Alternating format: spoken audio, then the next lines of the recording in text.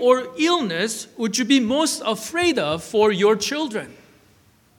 Having seen all of those things for decades, what is the injury or illness that you are most afraid of for your children? Her answer, surprisingly, came pretty quickly. Mental illnesses.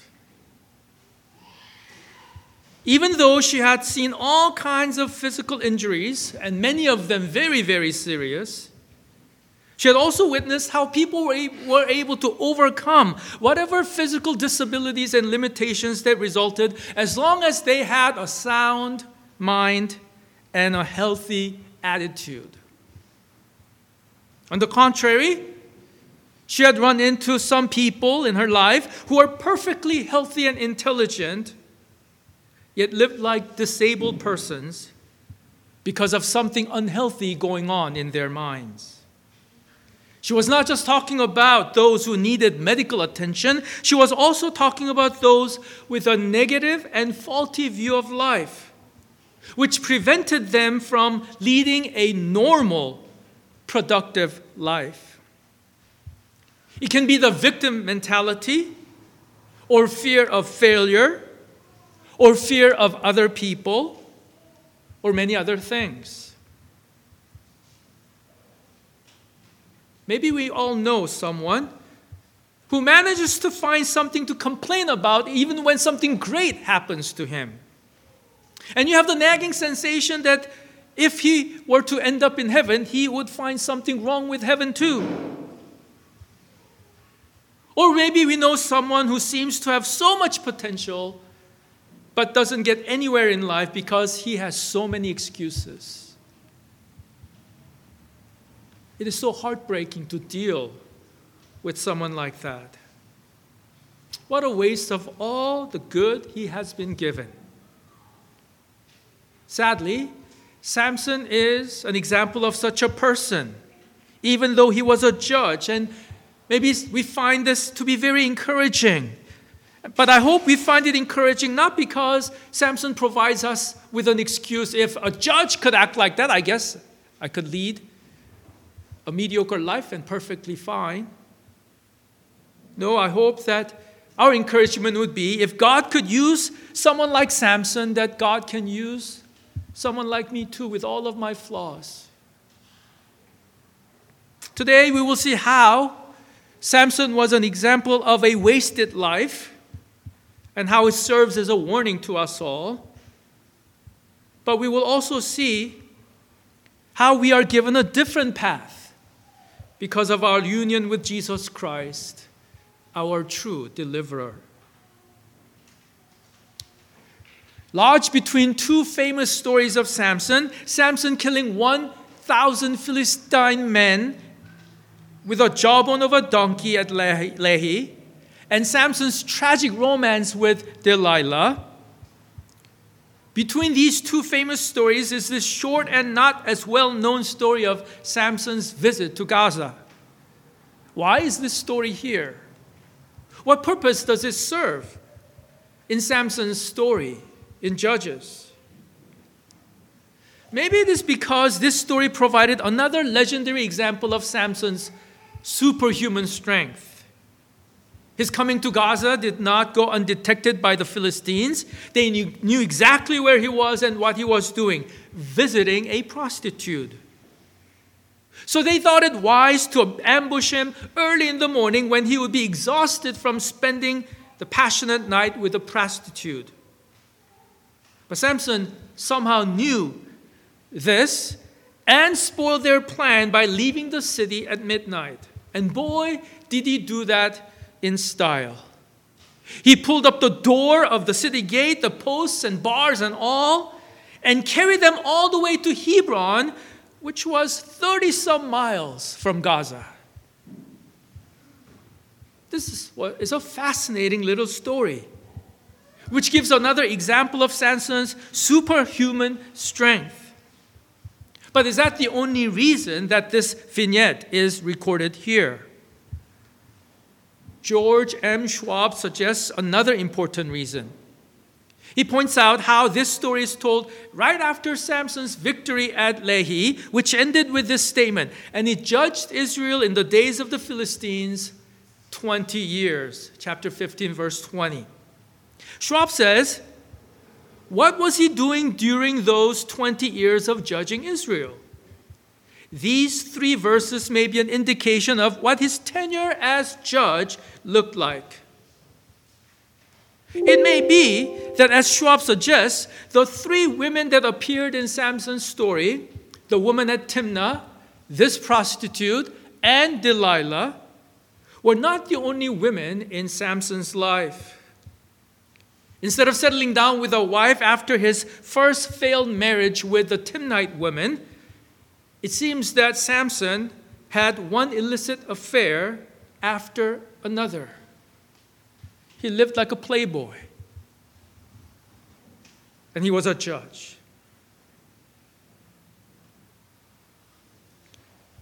What a disappointing and disturbing picture of a judge. But we have seen something similar in the description of some minor judges before. For example, all we learn about Ibzan's life as a judge was he had 30 sons, and 30 daughters he gave in marriage outside his clan, and 30 daughters he brought in from outside for his sons. If Samson were a minor judge, his description might have read like this. After Jephthah, Samson of the tribe of Dan, judged Israel, Samson had many affairs with Philistine women, including prostitutes, and killed many Philistine men, and he judged Israel 20 years. This compels us to think about our own lives, doesn't it? What characterizes your life?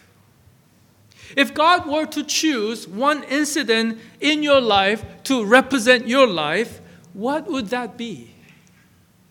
If your life had to be encapsulated in 3 verses, how would it go?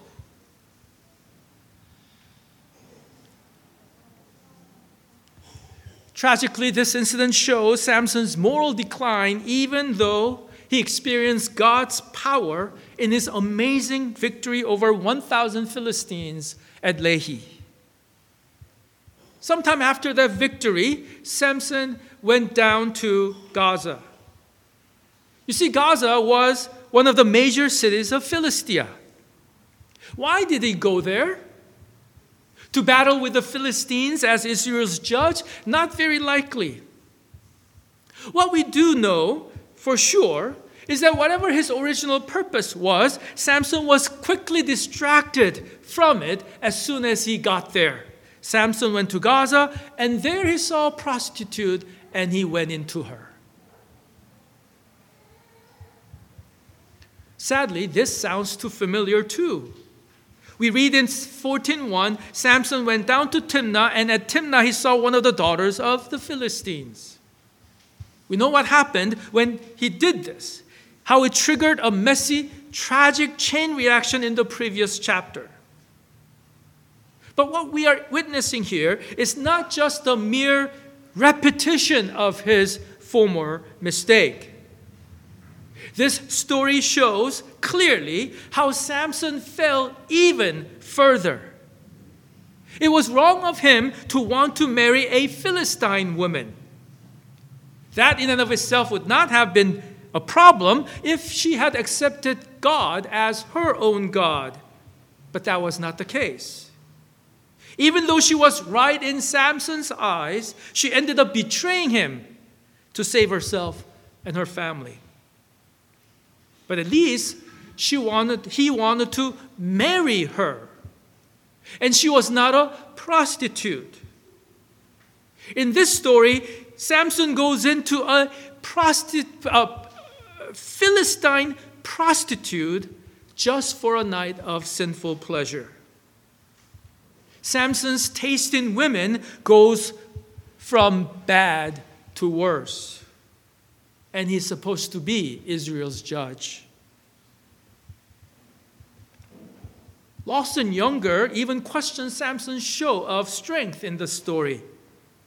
But the feat is completely self-serving, he says. Not that Samson should not have acted to save himself, But it is precisely this. Samson only acts to save himself.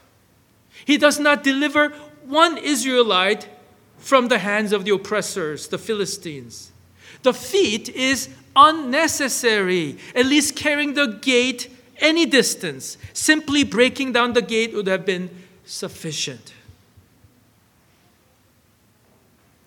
It is possible, as Mark Boda suggests, that Samson brought the gates to Hebron as a symbol of Philistia's impending destruction. But I think that may be giving too much credit to Samson, even though that might have been precisely the message that God intended to give. But I don't think that's what Samson intended.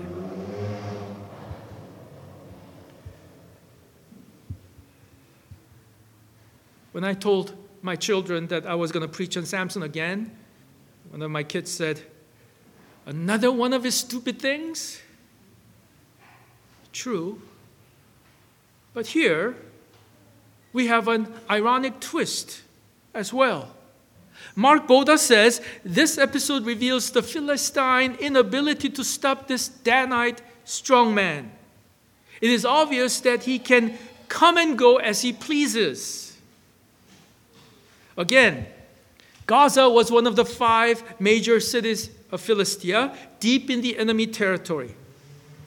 And Samson was Israel's judge, whose reputation must have been well known to the Philistines after the battle at Lehi. See how quickly the Philistines found out that Samson was in Gaza and what he was doing there. Yet Samson goes there alone, deep into the enemy territory. Was he being courageous or reckless? If he did this for God and Israel, we can call it courage. But if he did it for himself, which is more likely, he was being reckless. Even so, the Philistines did not attack him. The memory of Samson's incredible victory at Lehi must have been still fresh in their minds. But this chance was too great to pass up. After all, he was all alone on their turf, so they chose a time that on their turf. So they chose a time that they thought Samson would be most vulnerable, early morning after his night of passion. But their plan proved to be useless. Samson might not have been the wisest man, but it seems like he was at least street smart or protected by God. Somehow he sensed the danger and he left before the Philistines could get to him. And he did so in the most mocking manner to the Philistines. They were going to ambush him at the city gate early in the morning, thinking that he would sneak out of the city before people awoke. So what did Samson do? He pulled up the city gate with its posts and bars and carried them away all the way to Hebron in the territory of Judah. What a slap on the face. Samson was impetuous and reckless and not so wise. Even so, the Philistines were outwitted in every interaction with him. How frustrating and maddening it must have been to them. But it could not have been simply because Samson was a quick-witted, brilliant strategist. God must have protected his servant, putting his hedge of protection around him through all his reckless escapades and exploits. But I think this only adds to the tragedy of Samson's ministry. There is a painful contrast between God's rich blessings upon his life and his reckless abuse of these blessings. He had a special birth. His conception was pre-announced by the angel of the Lord. His conception was a miracle. He was chosen and called as Israel's deliverer even before he was born. He was blessed with superhuman strength. And in today's passage, we see Samson coming and going as he pleases, even deep in the enemy territory. It was almost as if he had the invisibility cloak. But what does he do with God's protection and many blessings? He was allowed to go in and out of Gaza freely with immunity. But he used this protection and freedom to go into a prostitute for a night of sinful pleasure and passion. As we saw, this incident was recorded as something that characterized Samson's 20 years of being Israel's judge. If so, this might not have been the only time he did something like this. Does this make you frustrated and angry? Samson using his power and freedom only for his sexual dalliance with Philistine women, not for Israel's deliverance? Granted that God was still working through all these things to accomplish his purpose. But how about us? Do we have the right to criticize Samson because we are not as blessed as he was, and we would do much better if we were blessed like him? Do you think you would be a much better Christian if you were as strong as Samson was? Or as beautiful as Esther was? Or as handsome as Saul was?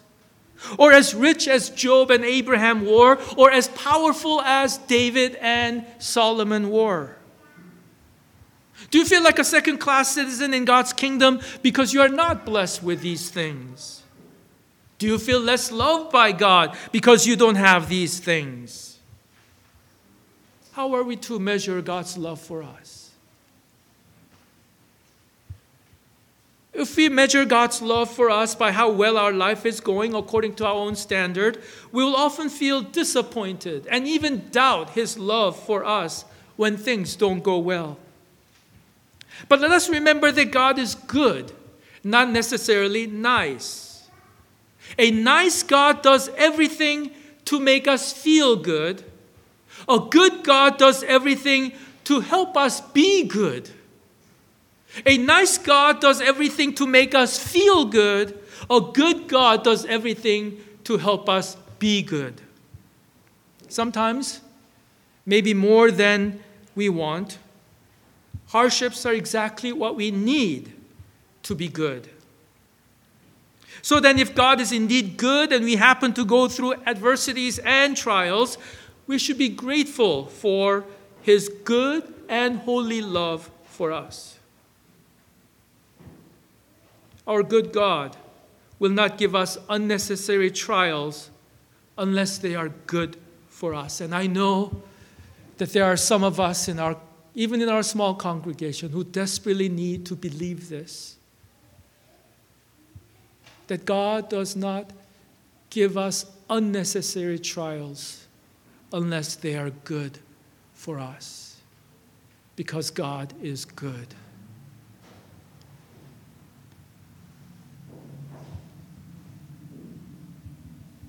And if our good God loves us, He must discipline us when we grow lax in our faith and start to go astray.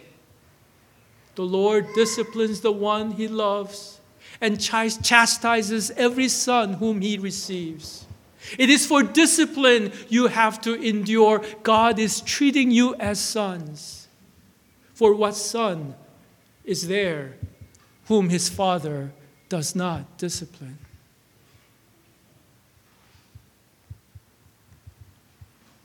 What then is the greatest measure of God's love for us? Let me ask you this question. How do you know? When do you know that someone really cares about you? Those who have gone through a time of grieving say the same thing.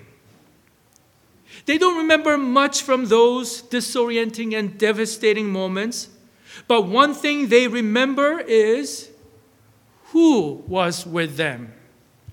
They don't even remember what these people said to them. All they remember is that they were with them when they felt so alone.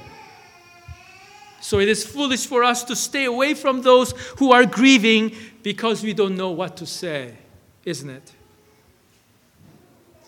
It is nice when people give and do things for us when we are in need. But are we not humbled and honored when someone makes himself and herself available to us, not just his money or resources. And that is precisely what God did for his people. God told Moses, "Let them make me a sanctuary, a tabernacle, that I may dwell in their midst."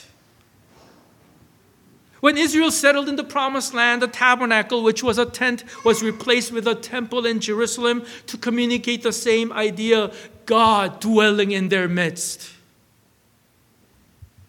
When Israel made a golden calf and worshipped it, God told Moses that he would not go with the Israelites into the promised land lest he destroy them for their stubborn sinfulness. Moses pleaded with God, "If your presence will not go with me, do not bring us up from here. Is it not in your going with us so that we are distinct, I and your people, from every other people on the face of the earth?" And God was only too glad to oblige him because Moses understood what the covenant between God and Israel was all about, God's presence with his people. So it is not surprising that one of the Messiah's title was Emmanuel, God with us. How wonderful it is to have the most glorious and exalted being of all, the fountain of life and every blessing, to be with us.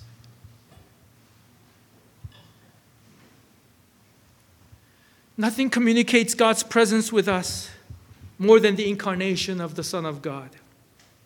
And the Word became flesh and dwelt among us, and we beheld his glory, glory as of the only Son from the Father, full of grace and truth. Talk about God giving himself wholly to us. Have you ever heard of Father Damien from Belgium? He was a missionary to the Kingdom of Hawaii from 1873 to 1889. He ministered in a lepers colony in Kalaupapa. Ministering to the lepers there, he contracted leprosy himself after 11 years, but he continued to minister to them there and died there. His ministry was not without controversy, but he is a powerful example of someone giving oneself wholly to others. Living among the lepers in Kalaupapa, ministering to them in person, and in the end, becoming a leper just like them. In this, he is also a picture of Christ's incarnation, isn't it? Jesus left his heavenly home to come into this colony of sinners, to live among them, to minister to them. And in the end, Christ redeemed us from the curse of the law by becoming a curse for us. For it is written, "Cursed is everyone who is hanging on a tree." Contracting leprosy is unthinkable. Father Damien discovered that he had leprosy when he accidentally put his hand in a scalding water and did not feel any pain.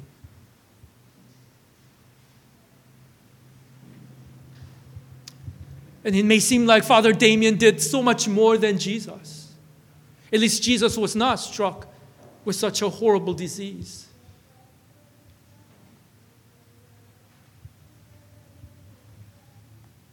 But really, the curse of hell is so much worse than leprosy, isn't it? And that is what Jesus endured in our place on the cross. Samson went down to Gaza for a night of pleasure.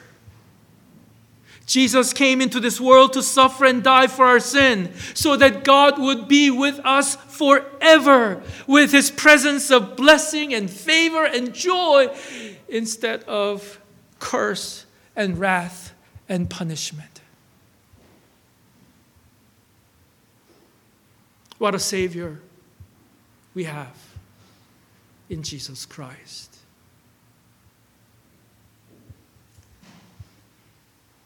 But Jesus no longer dwells among us, does he? Well, he may not be with us physically, but he is with us spiritually, which is not less real. Even as he was leaving this world, he told his disciples, "Behold, I am with you always, even to the end of the age." His physical presence in this world was a tangible demonstration of God's spiritual and real and permanent presence with us. It's like striking a match. When the match is lit, the fire demonstrates that there is oxygen. When the match is burned out, does that mean there is no oxygen in the room?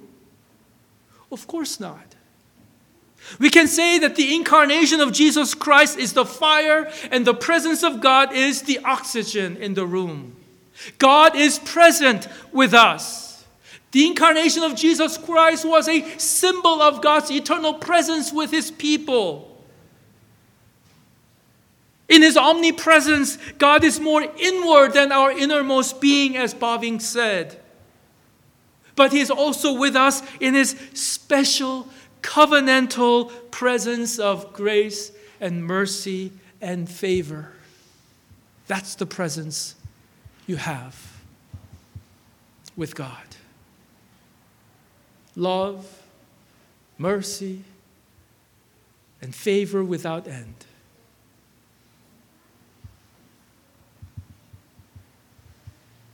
But some of you may be thinking, is it true love if someone is willing to be with us, but not willing to do anything to help us, especially when he has the resources to do so? We can appreciate God's presence with us, but if he doesn't help us when he can, how can we say he loves us? But God is not just present with us. He is constantly working for us and in us. Just because nothing seems to be happening in our life at the moment doesn't mean that he is not working for us. When your friend is late, you may think that he is not coming, especially if you can't get in touch with him because he left his cell phone at home.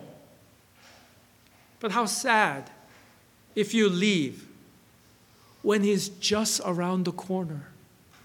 He has been coming to you. When you boil the water, it may seem like nothing is happening for a while, but you can know that the fire is constantly warming up the water until it reaches the boiling point. And when the water reaches the boiling point, the calm of the water is replaced with frenzied dancing of the bubbles and feverish pitch of the steam escaping through an opening. God is constantly at work in you and for you. It's just that the boiling point has not been reached. When that moment comes, watch out. Incredible and amazing things will be happening in your life. Wait on the Lord, who is good.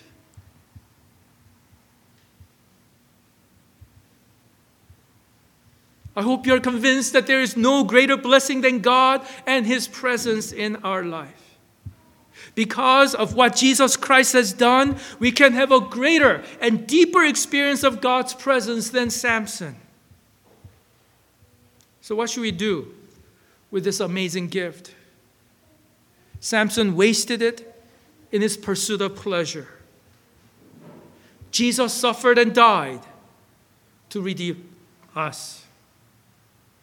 And when Jesus told Zacchaeus, "Zacchaeus, hurry and come down from that tree, for I must stay at your house today." Zacchaeus was so thankful that he said, "Behold, Lord, the half of my goods I give to the poor, and if I have defrauded anyone of anything, I restore it fourfold." Do you see? So satisfying, so fulfilling, so meaningful was Jesus' presence that Zacchaeus was willing to let go of his treasured possession just like that.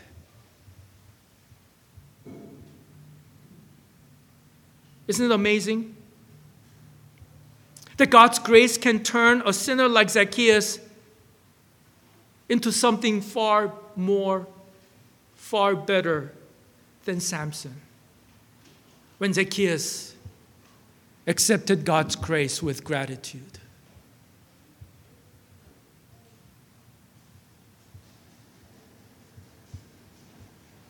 He who is great in the kingdom of God is not he who has so many abilities and powers, but he who is more grateful than others. Brothers and sisters, Jesus is with us always. He did not make such a great sacrifice to leave us and to forget about us. Jesus suffered and died to forgive our sins, but forgiving our sins was just a means to a greater end. It is for us to be with God and for God to be with us. God will never let us go. He will never leave us or abandon us. If so, should we not seek to enjoy His presence every moment of our lives? And shouldn't our life be an expression of our gratitude to our gracious God? For God will keep us from stumbling and make us stand before the presence of His glory, blameless with great joy on that glorious day. Let us give thanks to Him. Let us run the race. Let us fight the good fight. Let us not abuse and waste the amazing and wonderful salvation that God gave to us through His costly sacrifice. And let us walk with Christ. Let us abide in Him so that we can bear much fruit for His glory. Let us pray together. O Lord our God, we give you thanks and praise for your marvelous and wonderful grace in your Son, Jesus Christ. We thank you that Jesus Christ is better, greater than Samson. Thank you for coming into this world to bear our guilt, punishment, and curse in our place so that we might have your blessing and favor and love and mercy. Oh Lord, help us to realize how precious this life that you have given to us is, because it's been purchased by the blood of Jesus Christ. So then help us, Lord, not to waste it in idleness, pursuit of sinful pleasures, but help us, Lord, to seek your glory. Help us, Lord, to make it our ambition to bring smiles on other people's faces as we give ourselves as an instrument of your love and mercy to them, until we stand before the presence of your glory, blameless with great joy. We pray all these things in Jesus' name. Amen.